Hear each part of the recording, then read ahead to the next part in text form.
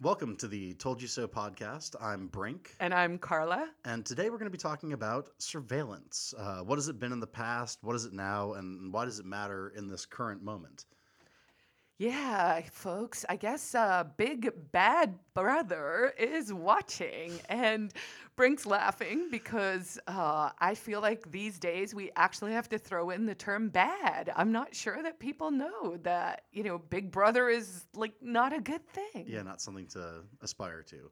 I don't know. I think that it's still a pretty common symbol or pretty common image that people talk about in terms of 1984 is a popular book. There's the bumper sticker that says "Make 1984 Fiction Again" that I've seen several times.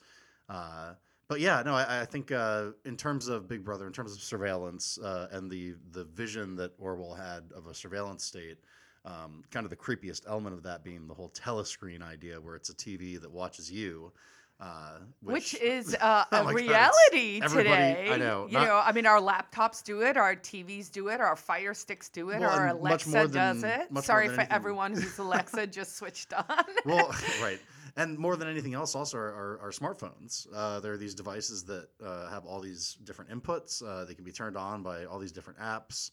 I know that I sounded paranoid 10 years ago when I talked about it, but intelligence agencies can remotely activate parts of it. So your microphone, etc., your GPS. These are incredible telescreens that George Orwell couldn't have ever imagined. But I feel like that's a bit of a different category because the creepy part about the telescreen in 1984 was that the government mandated that they be in every home and that people watch them. You have to, tune in under pain of re-education. God, and Be that part, be educated before you are re-educated. right, pre-education. Pre-education. To avoid re-education. I love 1984. I remember I pretended I was sick in summer camp and skipped out on a bunch of activities to read it all front to back and then read it immediately again front to back. Oh, wow. Because I don't know why 13-year-old me felt so connected with a dystopian England, but I did. And where was this summer camp? It was in upstate New York. It was beautiful. It was a wonderful place called Camp Dudley. But anyway, that's totally beside the point. So 1984 appropriately still creeps people out. But as far as government surveillance, that's what we want to talk about today. And obviously, if you're not aware, one of the reasons that Carla and I care so much about this, well, I have that backwards.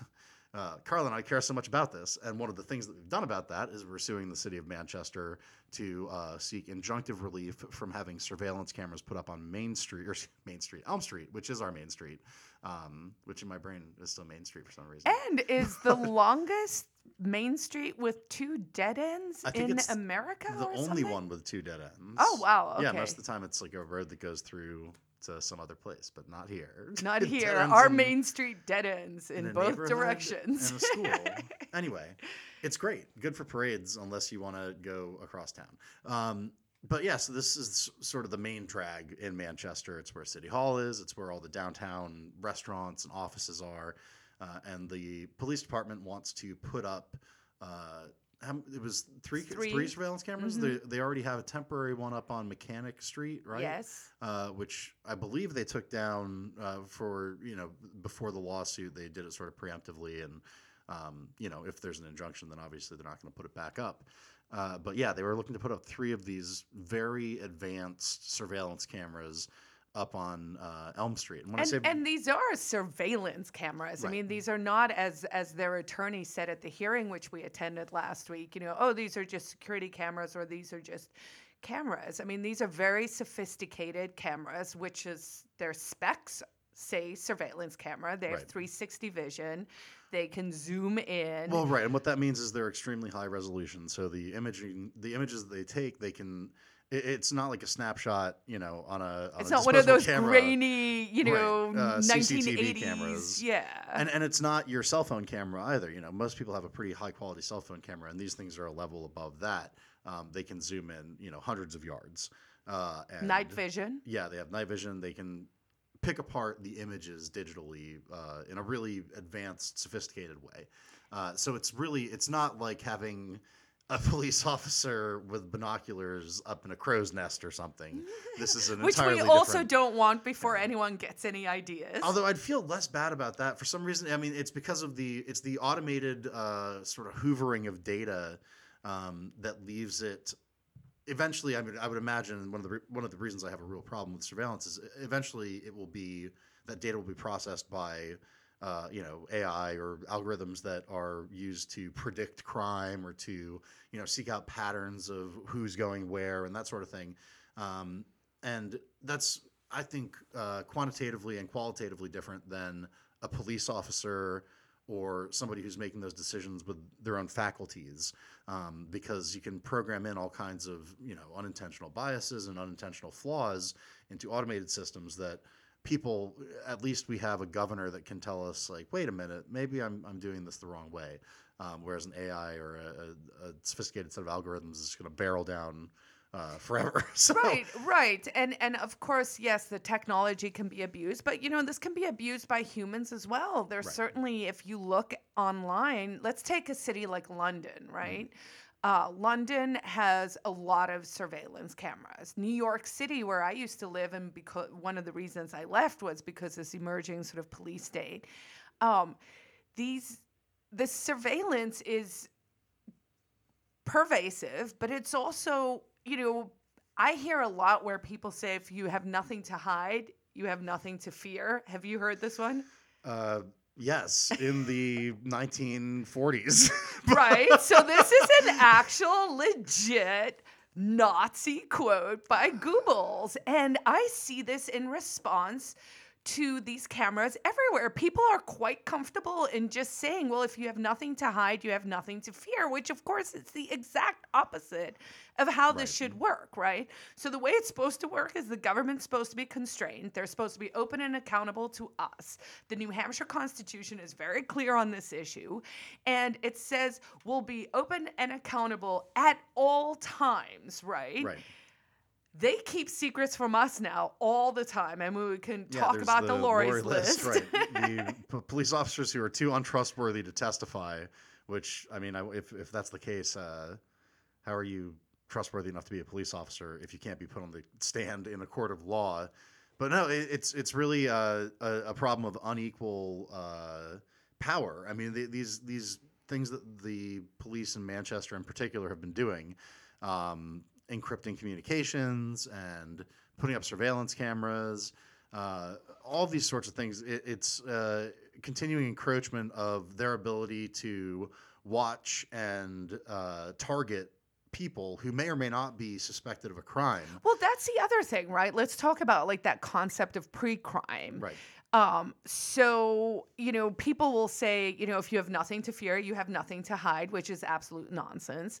The next one people will say is, well, let's talk about the nothing to hide for a second, right? Mm-hmm. So everyone basically commits at least 3 felonies a day now. Right. There's a smart professor out of Boston who wrote an entire book that says, 3 felonies a day. You might not even know which of those they are, but I can assure you, because we are being over-criminalized, everything is against the law. Right. It's this Byzantine system of laws where you can violate it without having any idea that you've done something wrong. Right. Well, for example, one of the strange ones, it all has to do with banking. If you deposit $10,000 or more, you need to report it to, I think I forget which agency. It's the report to the SEC. You have to make a form with the bank. So if you go and deposit 10 grand, you have to do that.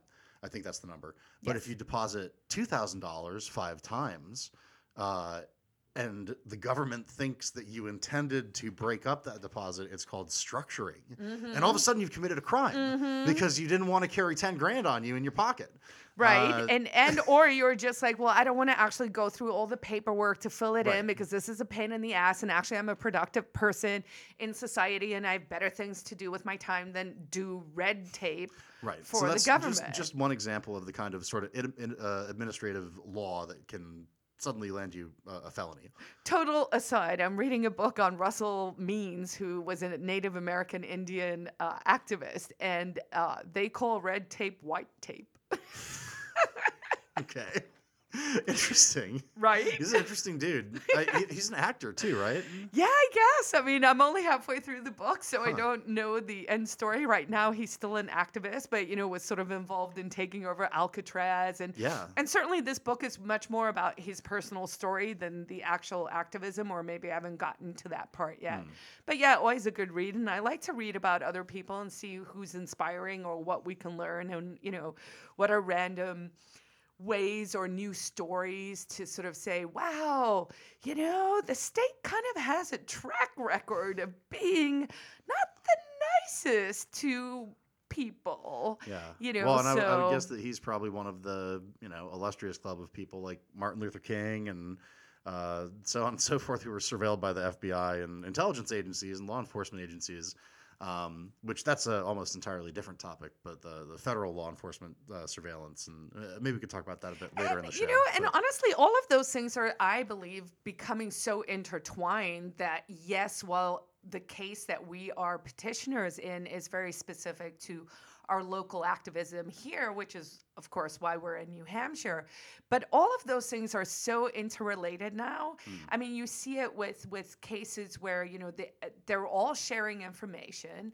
There's huge sharing that's also happening across borders between allied countries. Oh, so right, like there are where- all these yeah. pacts between like Australia America and spies on Australia. Americans, and then Australia hands the info they got spying on Americans over to the CIA or the NSA, and hey, we didn't spy on them, we just shared the information. Exactly. Yeah. And I mean, so it's basically the Commonwealth countries. Right. And then, I mean, Pine Gap in Australia, there's a pretty good show currently on Netflix called Pine Gap.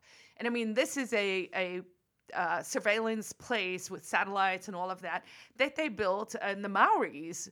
Religious lands. So, that's another example where the government's just like, yeah, those treaties.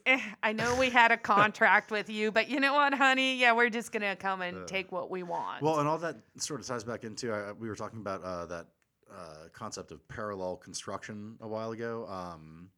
But basically, where they take information that's gathered illegally, use it to further a case, and then just invent out of whole cloth a legal, reasonable way that they got to those conclusions. But it's not what they actually did. No, so they break the law, right? So they break the law in order to catch the guy.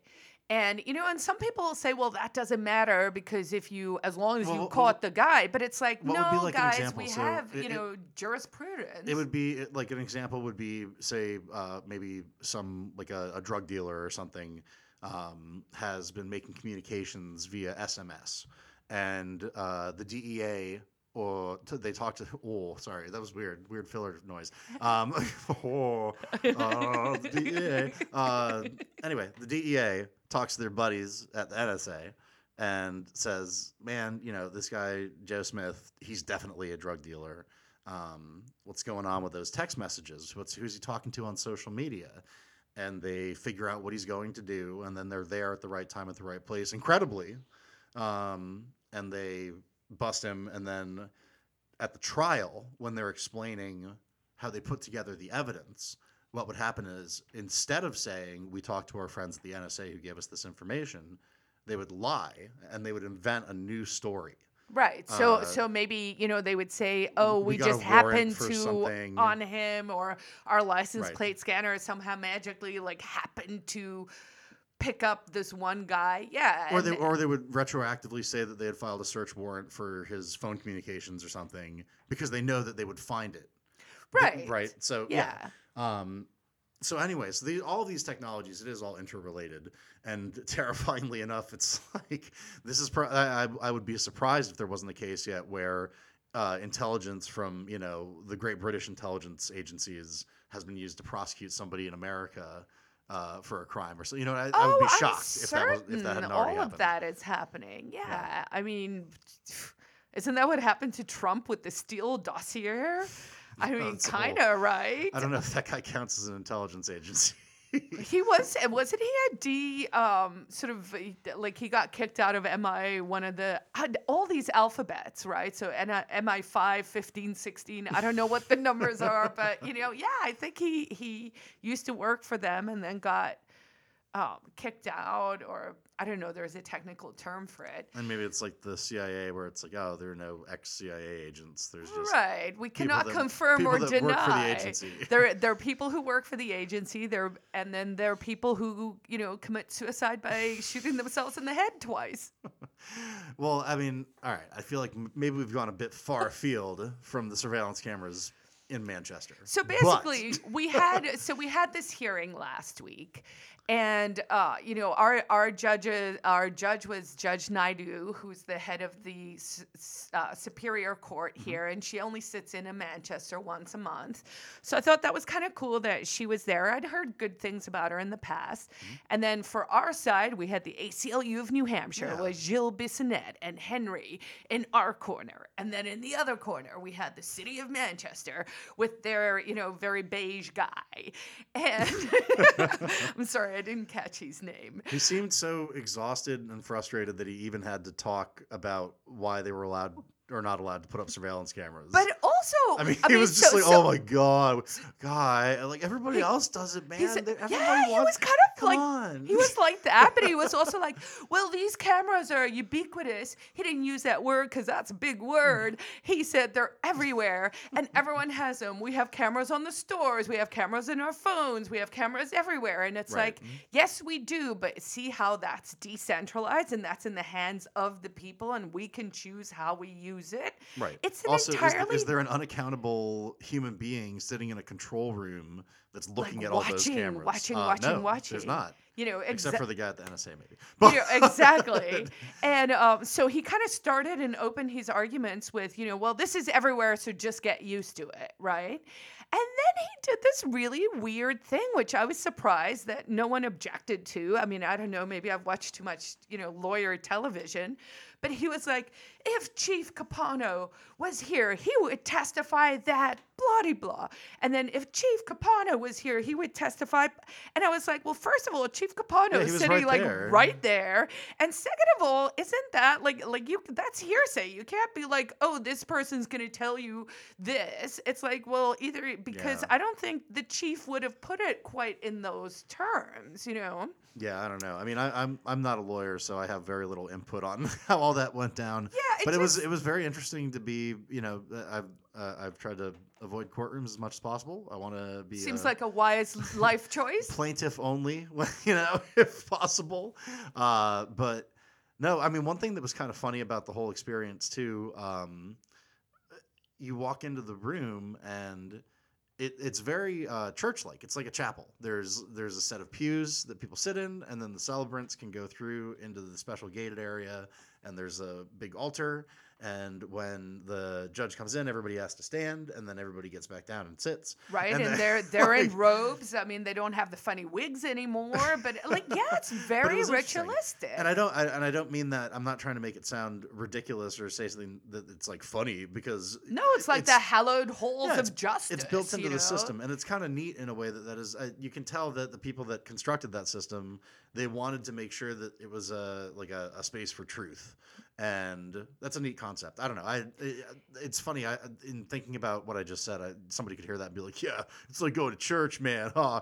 But it's like, oh wow, like they really set it up as this sacred space for truth finding is the point of a court like that. But Which obviously, it doesn't feel that way when it's 8 DUIs and somebody that stole a credit card. right, But- and it's just it's. I think there's been such a perversion of what the legal system should be at this stage, and that's part of.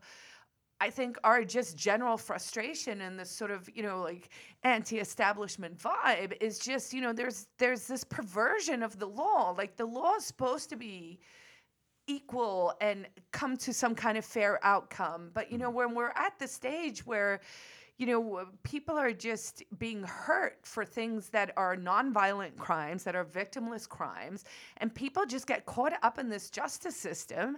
And then when we see bad guys doing bad things under the cloak and protected by the government for things that shouldn't be happening, really, I think I get really mad about these issues because as a trained lawyer, I have a deep respect for what it's supposed to be, and it's not like that anymore, and it irks me. It really annoys me that this thing that was supposed to work, and people say, oh, you're naive, but it doesn't work the way it's supposed to. And Well, and also the whole point of law is it's supposed to be to remedy things that have been done wrong to somebody. I mean, I think we talked a little bit about this on a previous show, but it all comes out of English common law, which is built on torts, which is built on people suing each other over one thing after another because someone had done them wrong. Basically, you killed my pig. I have to take you to court. What is that worth? What do I get for that pig? And then over thousands of years, it added up to this body of general knowledge about what to do when a bad thing happens, more or less. How do you adjudicate a dispute? So that you didn't have to hash it out every single time. And that's sort of where law comes from. And since that's the nature of it, it's not like Napoleonic law where it proclaims things. It's this law, it's a system that's built to address harm. And so when there are people that are being put through the system for harm to the state that is intangible, it becomes much more challenging. well, and it's also, I think, and much more warped. well, and it's just, I think the codification has gone like way over the top in the sense that, we write too many laws. So one bad thing happens to one person, and now we need this very specific law to cover this very specific scenario. Well, and and it's the kind of idea is like, that you can- right. maybe if we have like 1 million of those cases, maybe then we need a law for that, right? And the idea is that also that you can prevent certain types of things by having a law against them, which again, it's, how to put this. So I think you can build a culture that's based on a bunch of words that add up to sort of a magic that control the way that people behave. It sets the boundaries for acceptable behavior. But you can never write a law. There's always going to be people that disregard those sort of implicit rules about. Oh, you mean like gun-free zones? Right, exactly. Brink? If you're a person that cares about your cultural inculcation in America and you think you're supposed to obey the law because the law is the law and that means that you're supposed to do what it says, then then there would never be a shooting in a gun-free zone. But the problem is that people go outside of cultural norms, they go outside of legal norms, and they do bad things. So in a roundabout way, the point of what I'm trying to say is that laws are supposed to address those people. There are these horrible, inevitable things that happen as a result of people being human beings in community with one another, like murder and theft, and all. They've been around as long as there have been humans, and it's been a long journey of trying to figure out how to reduce and address those occurrences. So yeah, I think that you can't prevent behavior. You can only say we're going to punish you this way if you behave that way. But these cameras on Elm Street are not going to solve any of those problems. Although I did see a comment on Facebook where someone who is a sitting alderman, I believe, or state legislator said having these cameras will save lives. And I'm like, yeah, how? I have a hard time believing that. How? Because, I mean, yes, I do think it could probably help solve a crime, but it's not going to save lives. Like people have this absurd notion where they think if we just do X, Y, and Z, we'll somehow become. Z is Afrikaans for Z, in case everyone was wondering. Not American English. Non-American English. We'll just be able to make the world safe. And I am here to tell you folks that, one, the world is not such a dangerous place. But two, we can't actually...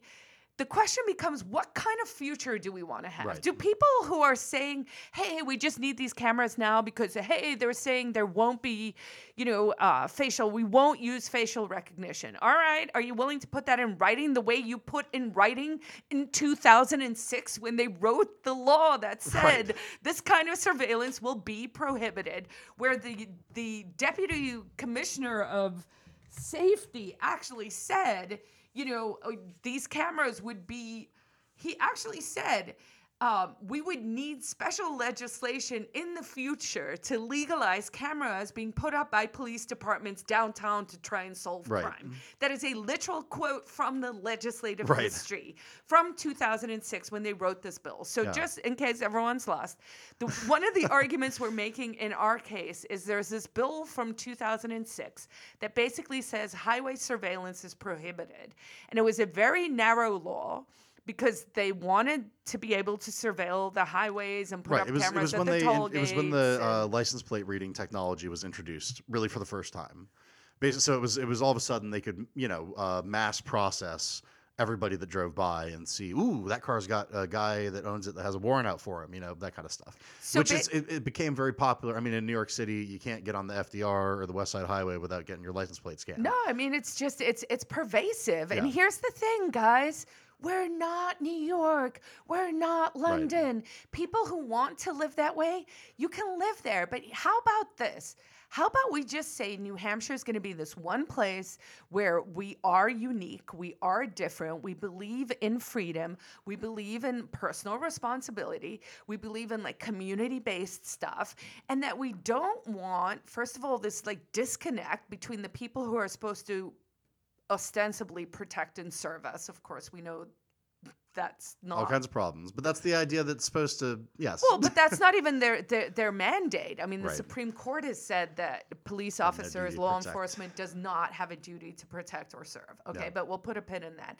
So let's say that New Hampshire is this unique place, and they wrote this bill and they said, you know what, in 2006, if we wanted to have general surveillance, we would have to go back to the legislature and get permission. Right. So the ACLU said, we think that's our strongest argument. So in our pleadings, we say, hey guys, these super fancy cameras of yours are definitely going to record motorists' faces and their license plates on Elm Street, the main street in Manchester. So you can't do that. You can't put up these cameras because you're breaking the law. Right. There's no way that you will fail to capture motorists and their identifying information. And they actually admitted that in their Yeah. pleadings. They said, well, there will be It'll be inadvertent. incidental. and it's like, it'll just happen. We'll just break when the law I every now and then. incidentally smoke a joint, does anyone give me like leeway? Officer, I was only speeding incidentally. Yeah. Just a little every now and then. Right. It's really just a part of Ring, driving. ring. But no, well, so I mean, all right, and we were just talking about how this really shouldn't be a part of New Hampshire's culture, and I think it's kind of a really big, interesting question for me with all this stuff is what does this kind of change in technology do to culture? And I think that this isn't the first time that governments have wanted to surveil people. This has a long history. I mean, from ancient Rome to now. I could talk more about it later if we have time, but we'll see. To in Scooby-Doo movies where there's a person behind a painting where they poke the eyes out. Classic surveillance technology. But no, so there was this idea though that the utilitarian philosopher Jeremy Bentham had called the panopticon. And I think it's really worth talking about because the idea behind it wasn't just to set up a system of control or a new type of prison or a new type of building or something. It was to modify people's behavior by making sure that they felt that they were being watched. So, and forgive me, I'm going to quote from Wikipedia because, hey, it's as good as the encyclopedia, which also has information that's out of date really quick. But this is, there's not a lot of new information about the Panopticon, the book that Bentham wrote a long time ago. So, basically, it was a thought experiment. And the concept of the design is to allow all prisoners of an institution to be observed by a single security guard without the inmates being able to tell whether they are being watched. It's physically impossible for a single guard to observe all the inmates' cells at once, but the fact that the inmates cannot know when they are being watched means that they are motivated to act as though they are being watched at all times. And in the context of surveillance on Elm Street, I mean, what does that mean for us if suddenly there's a new watchful eye in the sky? In general, it's sort of just a fact that watching something or the act of watching something changes the thing that you're watching.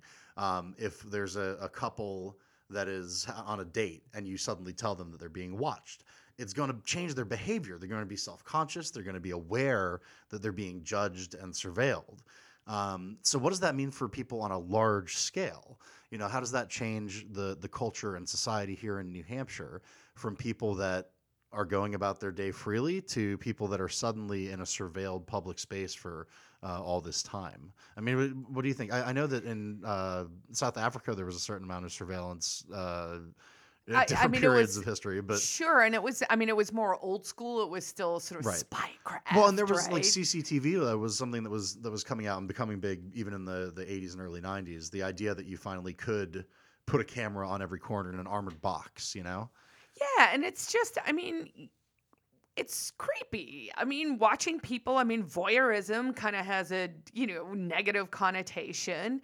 This sort of idea of behavioral modification. So we don't like the way you are, or we're going to.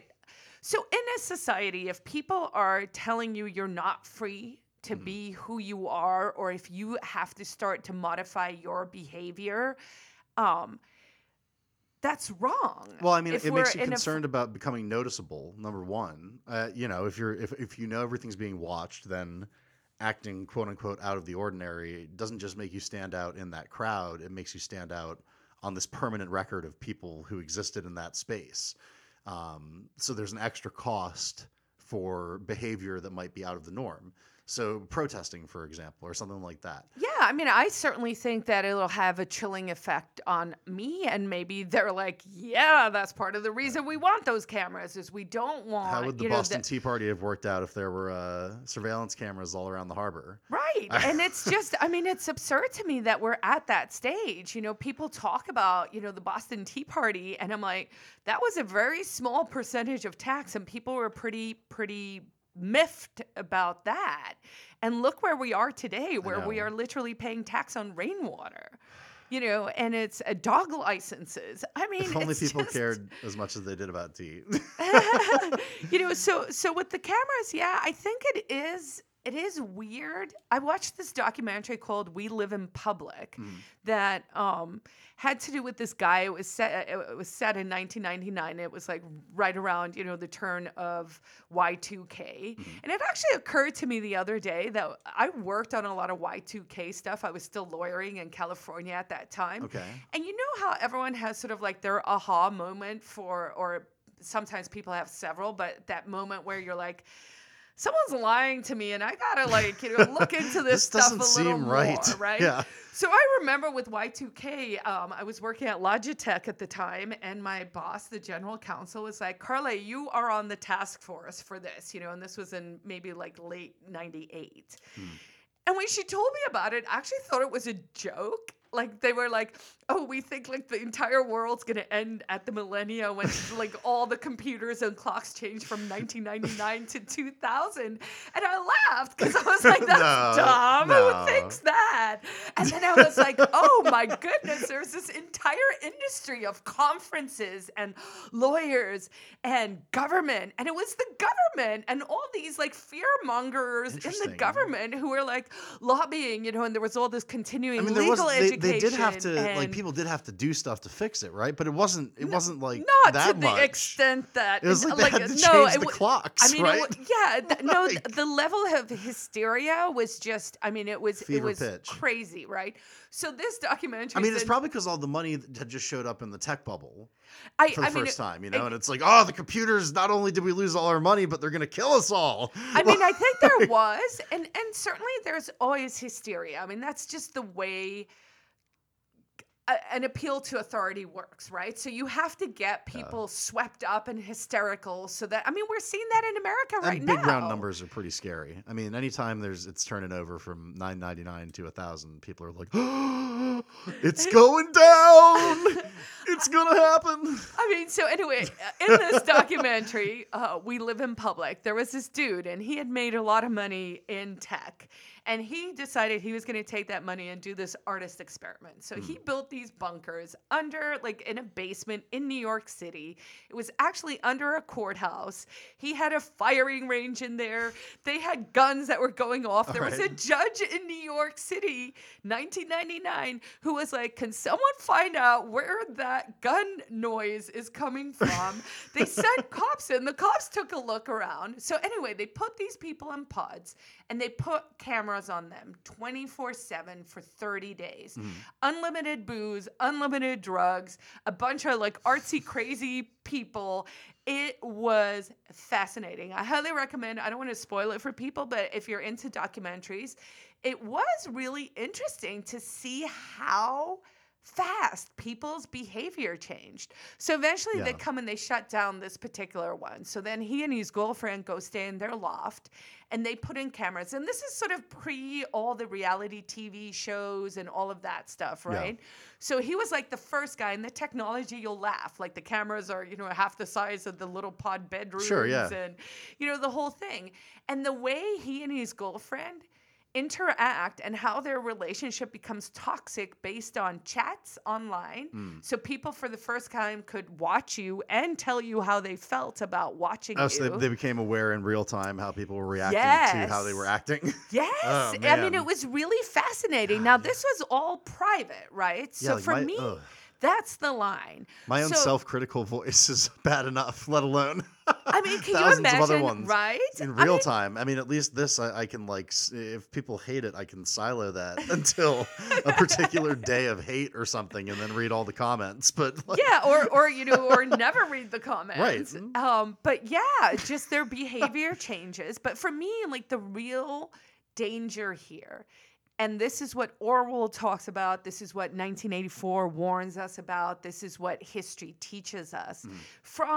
We're talking like this kind of surveillance stuff. I mean, the churches did it, the Spanish Inquisition did it. Yeah.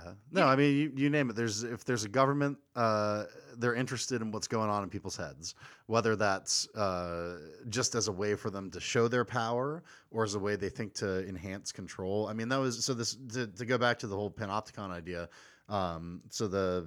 Michel Foucault wrote this book, Discipline and Punish, where he talks a little bit about these ideas as sort of a social technology. Disclaimer, I found out that the book Ship of Fools is based on the idea that they would put these crazy people on boats and just let the boats go. And he used it as this whole metaphor about a bunch of postmodern stuff. And it turns out that there weren't ships of fools. Anyway, and I don't know if because of postmodernism, the fact that the metaphor exists means that it exists functionally and whatever, good enough. But regardless, And I'm in this pulling all book- kinds of faces here, folks. anytime you talk about postmodernism, you need 8 levels of meta commentary about what you just said. Or you could just say it's dumb and they're wrong. No, you need to overthink things, Carlo. You need to No. overthink them and then re-overthink them until you find out that thinking itself is an error.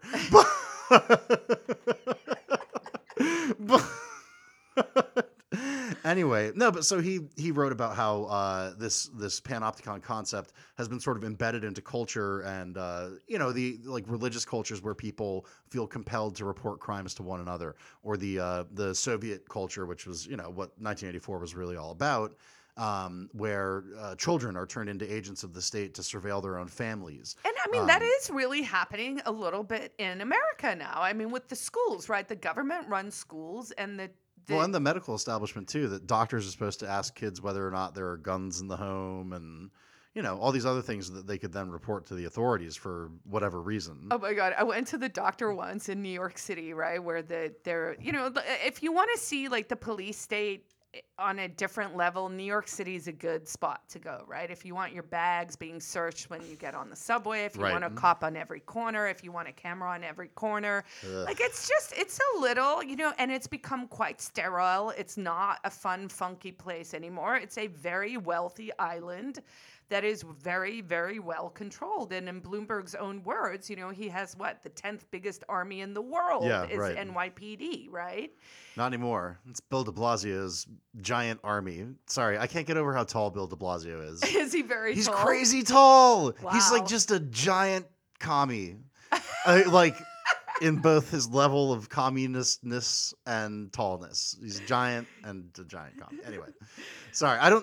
I'm 6'3" plus ish. I like to, it's like I'm 6'4", within right? Louis within like just a 6'2", grasp you're of quite a bit 6'4". taller, yeah. But Bill de Blasio is a human monster.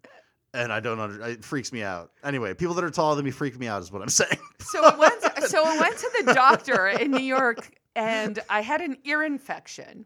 And so, I couldn't really hear very well, but, you're in a situation where you kind of know what the prompts are, so I'm playing along, right? Yeah. And the doctor, or maybe it was the doctor's assistant, the nurse or whatever, says, she's got her clipboard, and she goes, do you have any, and I hear, vitamins in your home? And I'm like nodding and I'm like, yes, yes. And her face just like, her eyes get really big and she's just like, what? And I use them every day. From her reaction, I could tell whatever I've just said is wrong. And I'm like, I'm sorry, what did you say? And she's like, do you have any violence in the home? And I'm like, yeah. I love it. It keeps me healthy. That's terrible. So, so I just think the cameras in general open a Pandora's box, right? So we know based on, the Fourth Estate, the media actually starting to ask questions and saying, hey, police chief, you encrypt your stuff, you won't talk to the community, but what are you planning to do with these cameras? And they were like, well, we're not going to use facial recognition software. Okay. Right. How do we know that? Are we willing to commit to that? Is that a policy? Is that a law? We're just going to keep like the footage previous for law? X amount of time, and then if somebody does a 91A request, they can use facial recognition software. Or we can send it to our friends who will use facial recognition software. Right. But we will not use facial, right. come on. We won't this year, but then we will next Right, year who knows? because Yeah. something's going to happen When and we then get it's another going to be grant. another excuse. So for me, this is very much feels like a moment, right? Like I don't do these things and I don't stir the pot because I want to stir the pot. I do it because I'm genuinely passionate about the quality of life we have in New Hampshire. And it's something that I think is worth preserving. Like it's not worth, saying this doesn't matter because it does matter. Like Yeah. if we let this happen, it is one step closer to that sort of dystopian future. And people will look Right. back and they'll say, well, how did that happen? And it'll be like, well, it's when we said, yes, you can put up cameras everywhere. Right, you just or slide into it. Yeah. And that's the other thing too, is that when you set up like the infrastructure of oppression, even if it's not bad now, if it's bad in the future, they'll use it. Like that's the stuff that I mean, and that's like a very abstract point. But well, and I It's also not I also want to say, abstract, though. We had a lockdown in Manchester Right. in 2016 where they locked down an entire neighborhood, 30,000 people, and people were ordered back into their homes at gunpoint. I would like to repeat that because no one wants to talk about it. The Right. Manchester PD and other law enforcement, there were other people with other weird uniforms on the streets with rifles who ordered people back into their homes Right. at gunpoint. That is not cool. That is not a free society. Right. Free people move freely. Free people are not surveilled. right, it would be. I mean, and it's one thing if there's active pursuit of a crime. It's another thing of, something went down. Everybody stay in your homes. I mean, that's something the went kind down, of, like, and they had already caught Right, and the they guy, already and then they yeah. had a lockdown for 7 to 9 hours afterwards. And I want to be clear too. I mean, so this is something I've been thinking a lot about recently. Is that all this stuff? It's very easy to, and I don't know. I'm only speaking for myself here. It's very easy to just be anti-police, or to be perceived as anti-police, because this is something that the police want to do, and we're laughingly saying, "Oh my God, give you that power? Come on!" But like, and I know that there's a whole meme of like all cops are bastards. That's like an anarchist thing, and I hear it because there's a lot of bad things that police officers do, but ultimately, like my goal with any of my activism isn't like F the police. It's that I want to try to move towards a society where people can actually trust and go to the police if they have a real problem, and not expect all of this corollary baggage that they can currently expect, with the war on drugs and with a variety of other things. So, And actually, with the cameras, I think this is it's a symptom, right? So when we moved from peace officers and the cop who was like, if you were drunk, he would take your beer and drop you off at home and make sure your Right. parents yelled at you. or like he'll follow you as you drive to, slowly home. like or so- yeah. locking up kids for speech. Because people will no longer cooperate with the police, right? People are like, no, if you're asking questions, I'm not going to tell you. I mean, certainly amongst gang activity, you see it a lot. Right. People will say in some of the more inner city areas, police have a really hard time solving Even any just talking to crimes people, yeah. because no one will snitch, right? Right. Snitches get stitches. Right, and there's two sides to that. It's because there's a criminal element that you will maybe get hurt or killed. And then there's a police element of as soon as you're a snitch, they're going to keep hitting you for more information. Right, then you become And a then CI, and the then claws you're are in, just exactly. yeah, and then you just you're You're part you're of their damned if you system. do, and you're damned if you Yeah. don't. And I think maybe part of this move towards the surveillance thing is they're saying, you know what, we aren't part of your community anymore. We Right, are we're just going to set up here a tower to to watch. watch you because you are now the rats Right. in the cage. And swoop in to nab as necessary. No, and I mean, I think that, and again, to go back to my earlier thing, like, it's kind of personal for me too, because my grandfather was a police officer, and as far as I know, he was a good police officer. Like, all I heard about, it's him delivering babies and going and chasing down people that stole from other people, and it's not, oh, well, I looked for and smelled for drug use, or an endless. I drove around in my patrol car and pulled people over all the time, and when I could, I would search their car so that I could try to get them, a bigger infraction, because that was the bread and butter. I feel like but I mean that that was like 50 years Right, ago this when was he was a in cop. I mean, I think Cleveland. it's changed Yeah, a lot. so I he mean, was- America was more free 50 yeah, years this was ago. in Cleveland after World War II. So yeah, I mean, so when I think about him, and his number one thing in life was like he wanted to help people, and when he retired, he became a locksmith, and he loved that he could go and help people get into their house or get in their, it was like that was just a part of what he did. That is true. Locksmiths, when you've locked yourself out, bring you joy. Man, they sure do. Talk about a job where everyone's happy to see you, but until they have to sign the credit card bill. But no, but like, so I have this weird vision of a society where people that want to help other people for a living and want to ameliorate the worst situations that people are in, they're not going to have part of their job being dealing with someone's addiction problem, unless it's in the context of they committed a serious crime. If they're attacking somebody, then they've committed a crime and you're going to be dealing with them. But like the what's happening on Elm Street is it's people that are homeless and people with addiction problems that aren't really committing crimes. I mean, they're not shaking people down. You don't hear about people getting carjacked. You don't hear about people getting mugged in Manchester. I mean, there was a spate of property crimes at some of the restaurants, like where Yes. junkies were breaking into the restaurants, or at least like coming in the back door late at night Sure. when it was, skeleton staff and that kind of stuff. But I think, honestly, it was like one guy or two guys, and they actually caught both of them Right. with CCTV from private From the restaurant, I'm sure. restaurants. Because like, oh, that's the And guy. those people worked and collaborated with the police, but once again, that information is decentralized. You don't have some like creepy dude. Do you know that there was a study that they looked at, like what information with the cameras, like what are they doing? And Yeah. pretty much all it is anyone who's surveilling someone else is like checking up on their friends, Yep. their ex-lovers, their ex-wives, their ex-husbands. surprised. Like it's all creepy. Like Ugh. basically this opens up like one of those Pandora boxes where you're just staring down into like some kind of abyss, and it's murky and- and ugly, and and it's it brings putting- out the worst in people. Right, and it's putting law enforcement in a position where like that's not what their job is supposed to be, Like that's not what they're supposed to be doing. Watching people on a camera. They're supposed to be helping people who are in need.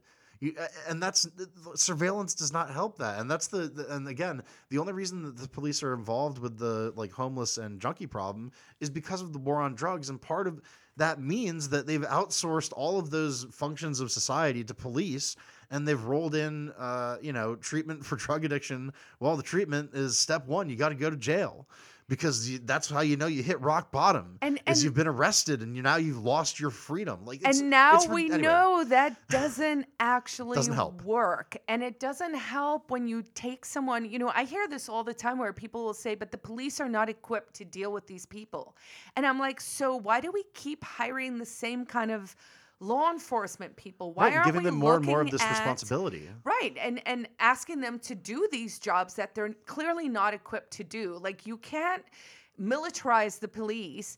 And then, what's that saying about the hammer? If you give someone a hammer, everyone starts to look like a nail, Yeah. right? So if you give someone a Yeah, if you only Bearcat have and a you give them hammer, the everything looks like taser a and nail. you give them the surveillance Right. cameras and you give And you them have them things go to to a zoom training into, where they learn the warrior cop mentality, and they learn and that, this is a war on the streets for. And it's a real thing, Yeah. people. If you want to like just horrify yourself, go to YouTube and look up like some like law enforcement think it's conferences where they like sell tasers or Bearcats Yeah. or like these And I think it's called videos like are warrior not warrior these, mindset training was yeah, this thing in Minnesota where it was basically just that. They teach you, we're the thin blue line between the barbarians and chaos and civilization. And if you're not in a uniform, you might be one of the barbarians. So always be prepared to do battle. And that's just not.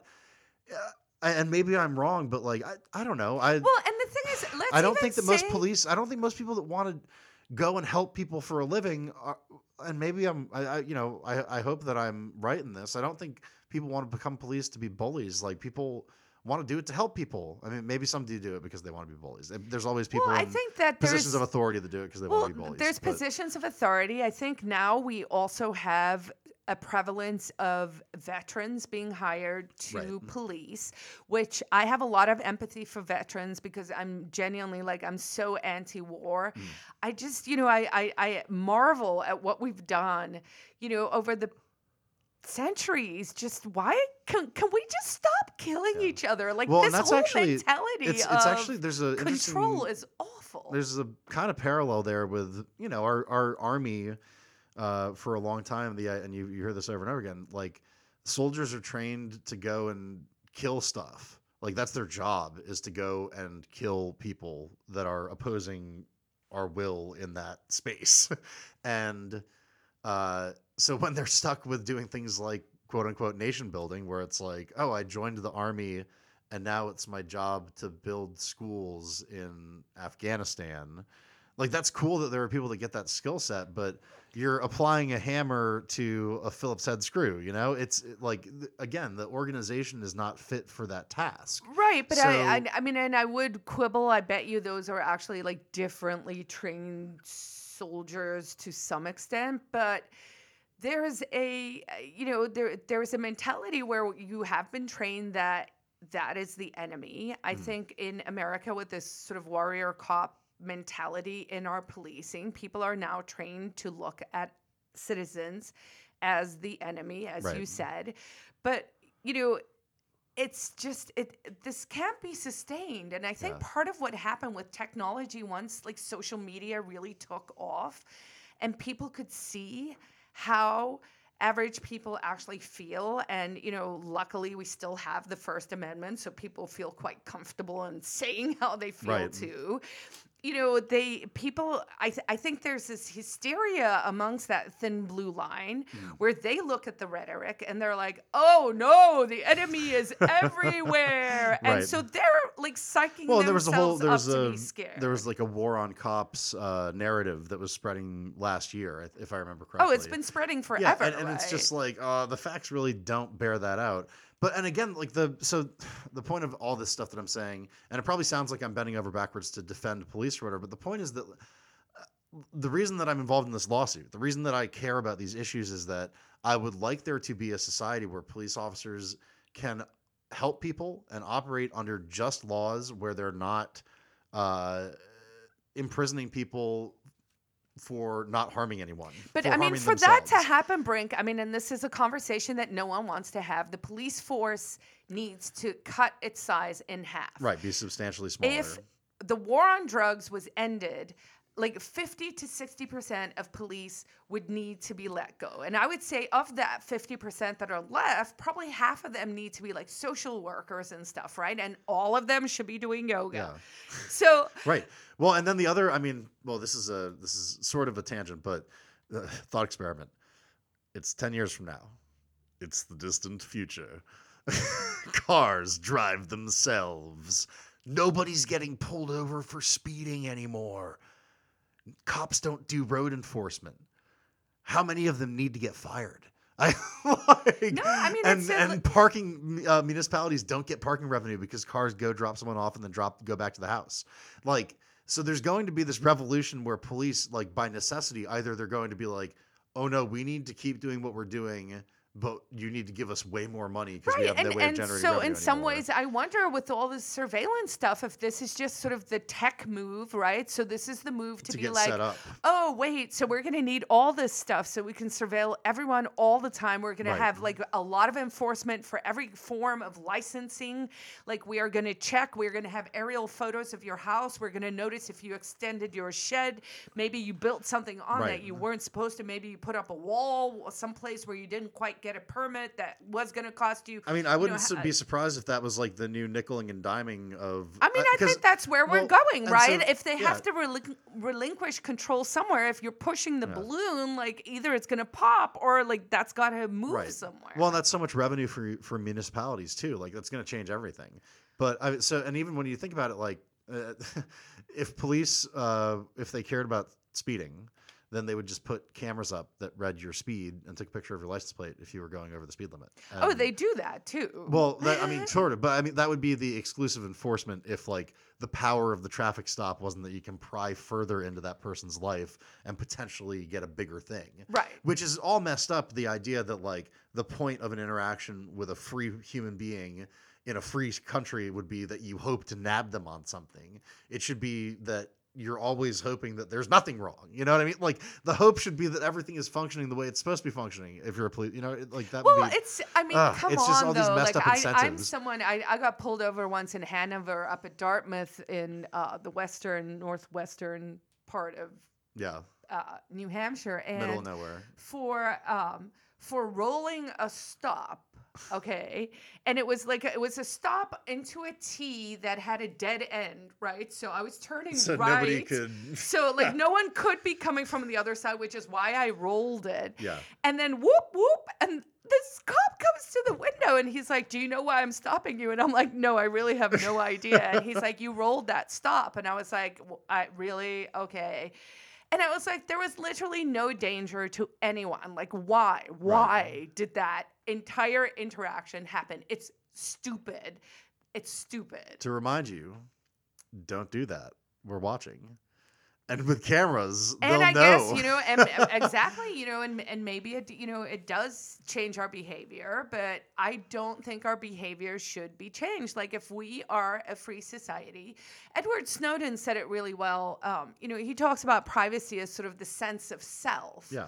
And this idea that, you are allowed to reveal to people as much and as little as you want, right? Mhm. And I love that idea because I remember we were up in Lebanon, New Hampshire for a Tor protest, right? When they wanted to close down the libraries. Oh, yeah. Tor node, right? So this is, the onion ring. Is that what it's called? No. The Onion Network? Router. Wait, router. Yep. Ton? Dur? It has lots of layers. Yeah. And and so these kids came and we did sort of a Big Brother, we had Big Brother signs and everything. And this little crew, probably 8 of them, and they're 10, 11, 12-year-old kids, mixed boys, girls. And they were like, "What are you protesting? I want to hold a sign." Yeah. And I felt very strongly that they shouldn't hold signs unless they understood what the issue was. That makes sense. And so I was like, "Look, before you can hold the sign, I want you to understand." So there's this thing, the government says they can surveil your stuff. They're doing it illegally. There was this guy, Edward Snowden, and they'd heard of him and everything. And they said, "Oh, but we don't care because they only check your computer," meaning like your laptop or like a desktop. They didn't think it was on your phone. They didn't think it was on your phone. That's a And when I computer too, told kiddos. them, "Oh no, they can read your phone," they were like, "What? They can read your phone? Give me a sign." Oh man. Well, and that's what, and with so many imbalanced power relationships, that's the problem, is that it hurts the person that's being pressed or oppressed. And wow. Yeah. It hurts the person that's being oppressed, and it also hurts the person that's doing the oppressing, like it makes people act more paranoid, and paranoia is just like extreme pattern finding. You're looking out for ways to know that you're being observed, and then it makes the observer more paranoid because they think all these people know that I'm watching. Is that guy acting normal to get out of my watchful view? And they You know? instinctively know that there's something wrong with surveillance because why are they hiding Right. everything from us. Well, and it's like the idea, you can get pulled over for driving the speed limit but a little under because it's suspicious that you're obeying the law. damned if you do, Right. damned if you don't. So it becomes very sort of Kafkaesque, and I really, that's just not what I want for New Hampshire. That's not what I want this state to be New like. Hampshire is unique. We have a constitutional amendment which passed last November, that is now part of the New Hampshire Constitution, that 81% of Granite Staters, so there are only 19% who are statists, and there are 81% of us who understand that we want less government intrusion in our lives. Yeah, I mean, it's pretty clear that that's what the people want, and that's what we want. So I think that's kind of all we have for today. So thank you so much for listening, and tune in next time for Told You So. Peace out. Bye.